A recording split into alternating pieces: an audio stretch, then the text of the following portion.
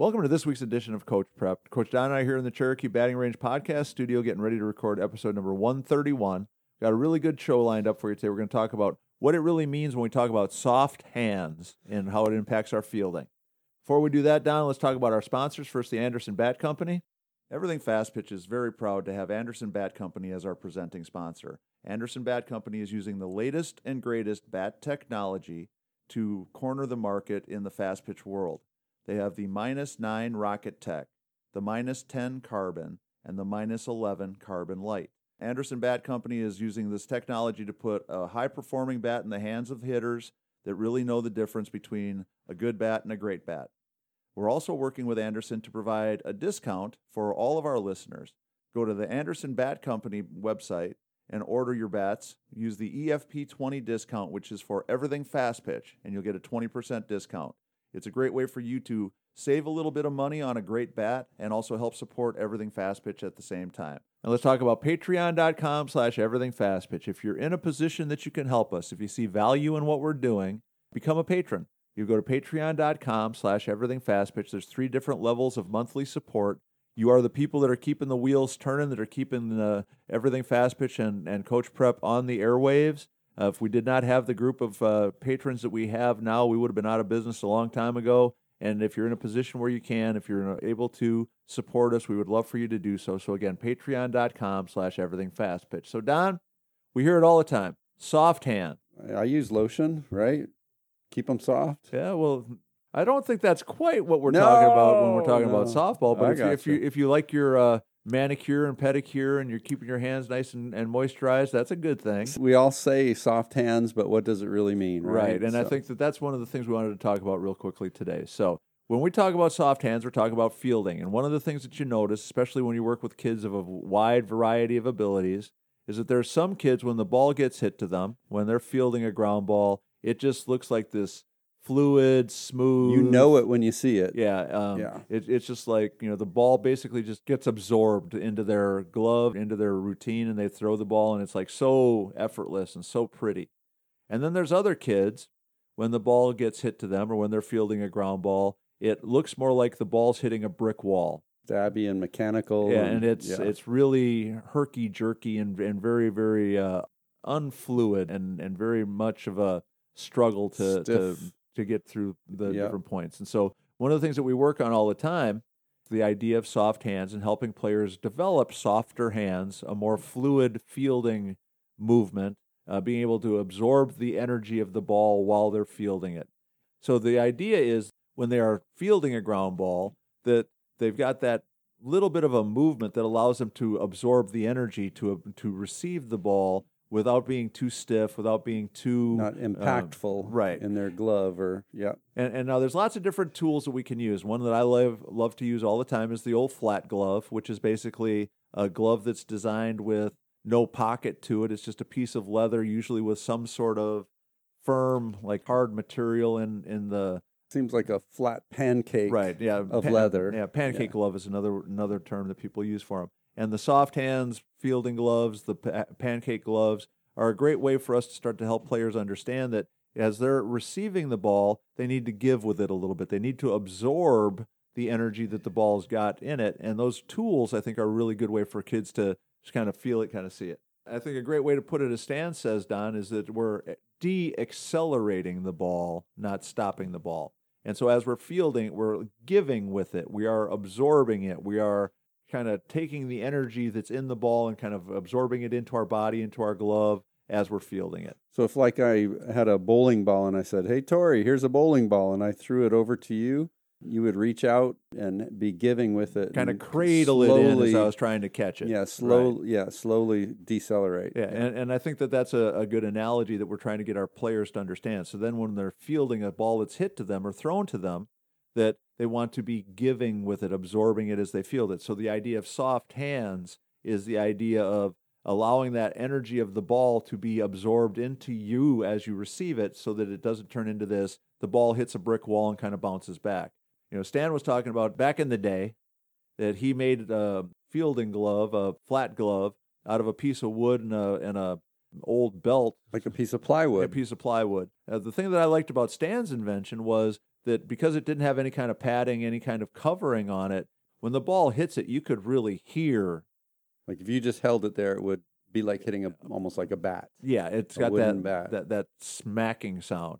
The idea with that tool was that the softer the hands, the quieter the ball would be when you would receive it. And if you could make it almost quiet, Right. then you've been doing it properly. Right. And so, whether it's a soft hands tool, piece of wood that you make in the garage, whatever it is, any tool that we can use to help the players recognize that as they're receiving the ball, we want it to be something that does absorb the energy, that does absorb the power, so the ball's not bouncing off of our glove when we're trying to field it. And as the players get more and more experienced with the pancake gloves, the flat gloves, I think that they can kind of start to, I guess, make the connection between how that should then feel when they're working with their fielding glove. But we see it a lot with really young players. When the ball hits them in the glove, they're almost, whether it's fear or tension or whatever it is, they're so stiff and they're so rock solid that the ball has no chance at all of ever staying in the glove when they get it. There's no doubt it's going to be bouncing out, and that's like you're saying with the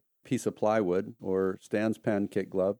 As soon as it hits, it ricochets off. Right. And if you don't have that give and that cushion to receiving it, you don't have a chance. So, right. Yeah. And so to me, from a coaching perspective, a really good investment, whether it's something that you make at home or something that you purchase, is having some pancake gloves, some flat gloves that you can use. It was interesting when Billy Cooper was on a couple weeks ago with his daughter Haley to talk about their experience of going to the Clearwater tournament. One of the things that they were marveling at was a player from Washington, Riley Klingler, was using it to take infield, was using that pancake glove, that flat glove, as a routine thing to use on all her drills pregame. Well, if she's using it pregame, she's using it in her training, she's using it at practice, she's using it a lot because she knows how valuable it is. And so that idea of using the different tools to help our players understand the idea of absorbing the ball and having some give when we're receiving it is a really good idea. And if you can do it with that, your glove's going to just be smooth as silk can be. Right. Yeah. And so to me, I think there's kind of a progression of tools that you can use. One is definitely the piece of plywood, the pancake glove, something that's really rock solid that when ball hits the glove or hits the paddle, we know for sure. So we've got to either give with it or we're not going to be able to make a play. It's going to bounce off. Something else that's neat about that too, Tori, is there's no way to get around using two hands, right? Right. There's no just sticking the glove out there and hoping it goes in. Right. Both hands are together. They're working together, and you're a lot more prepared and prepped to make a throw, which is the next thing you got to do after you receive a ball. Right. And so that's kind of the hidden benefit of it. It certainly is going to soften your receiving of the ball up so that you'll field more consistently, but it puts you in a much better position to make that transition into throwing. So we're going to use the pancake glove. That's something that every coach has got to have. And again, if you don't have a budget, if you don't have a ton of money, I think we can all find some scrap plywood laying around someplace. Find Just somebody that's got elastic. a jigsaw and some old belts or whatever it is. Some bungee cords. You some can make rubber your own, tubing. Yeah, you can make your own fielding gloves or pancake gloves if you need to. Something up on the wrist and something behind the fingers. Yeah. So and once we've worked through that progression, then I think another really good idea is a small glove.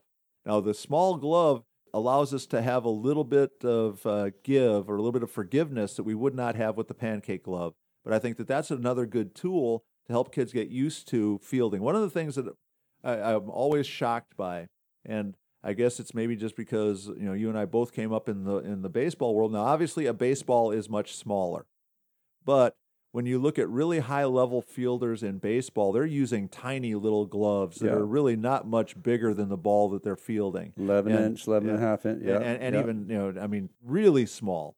And part of the message in that is that I think that for a lot of those players, because they're using a smaller glove, they're being trained in using these better techniques at a younger age versus our softball kids who start off with big, gigantic gloves that are way bigger than the ball. You'll see it's not uncommon to see a player playing with an 11-inch ball that'll have a 12.5 or 13-inch glove. Right. And it's like this big, almost giant hard whopper. to find in there. Yeah. So the idea of soft hands is less valuable to that player because they are seriously catching the ball in this big, giant whopper of a glove. They don't have to ever worry about the transition to throwing or anything else because they got to go in there searching for it after they catch it. Yeah. This idea of then using smaller gloves as another tool to help kids get used to absorbing the energy, deaccelerating the ball, and then doing a lot of different glove drills with them in a position where they have to get used to, absorbing that energy. So whether they're down on the knees, we used to call them the Ozzie Smith drills, where you would be down on your knees and fielding ground balls that were hit right at you or fairly close to you. So you had to work on the glove and not having a way to really give any ground with it except how you're receiving the ball. But so there's lots of those different kinds of drills that we I can be doing. like that drill. Also. It's easier to dive from side to side without having a lot of impact on the ground. Right. I like those drills. Yeah. And it also makes it a little bit less forgiving, I guess is probably the right way to say it, so that your glove and your hands have to do a better job because your body can't really do much. It's not going to be able to move as much as it might if we're in regular fielding position. Yep. Final piece to the puzzle always is just making sure that we're coaching it and valuing it and what we're doing with our players.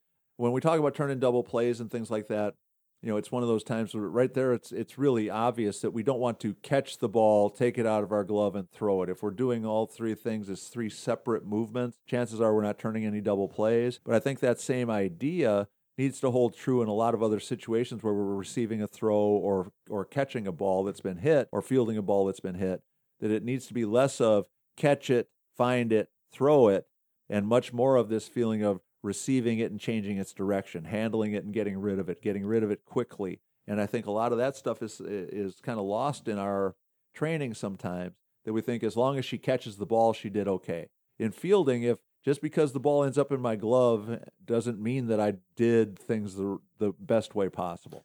And when you see it, it's really amazing, and it's special to me, like watching a really high-end college player or in the Olympics and stuff like that, to see them interact in a ball that's hit like that in a way that looks so smooth and comfortable and just silky is really amazing. But we need to, as coaches, and that's why we're talking about it today, we need to help them build up to it. We can't just expect that it's just going to happen naturally over time. Right. We've got to talk about it, talk about what we're looking for and how we can get there and what needs to happen each step of the way, and give them a chance to work on it, like you're saying with with the soft hands mitts or the pancake gloves.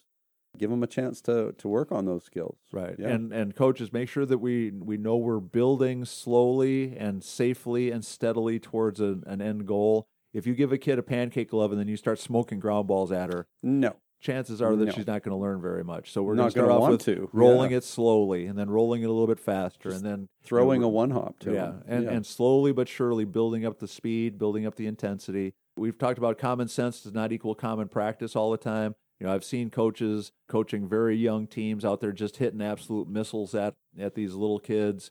And to build confidence, right? And they're terrified. Yeah. Like, well, she's going to have to be able to field a hard hit ball in a game. Well, man, tossing a fungo up and hitting it as hard as you can at a 12-year-old, chances are that she's not going to see the ball hit that hard at her every time. Well, she's not going to get the easy ones either because she's going to be turning her head. Yeah, so let's build her confidence up a little bit, and then slowly but surely we can mix in some of those really challenging balls. If we're doing nothing but smoking it at her all the time, last couple tough ones. Yeah. When self-defense is her number one priority, soft hands is not going to be something that she's thinking about very often. Right. All right, so that's going to wrap up this week's edition of Coach Prep. As always, check out our sponsors, the Anderson Bat Company, and patreon.com/everythingfastpitch. If you have suggestions, ideas, topics you'd like us to talk about, reach out to us at fastpitchprep@gmail.com or everythingfastpitch@gmail.com. Coach Don and I love talking about stuff that you're interested in, so please give us some ideas. And also, that's where you can, if you go to the fastpitchprep.com website, you can order your Square Cuts training discs there. So, Don, anything else for 131? No, looking forward to another good week, Tori. So, for Coach Don McKinley and our producer, Stan Lewis, this is Coach Tori saying thanks for listening, and we'll talk to you again next week.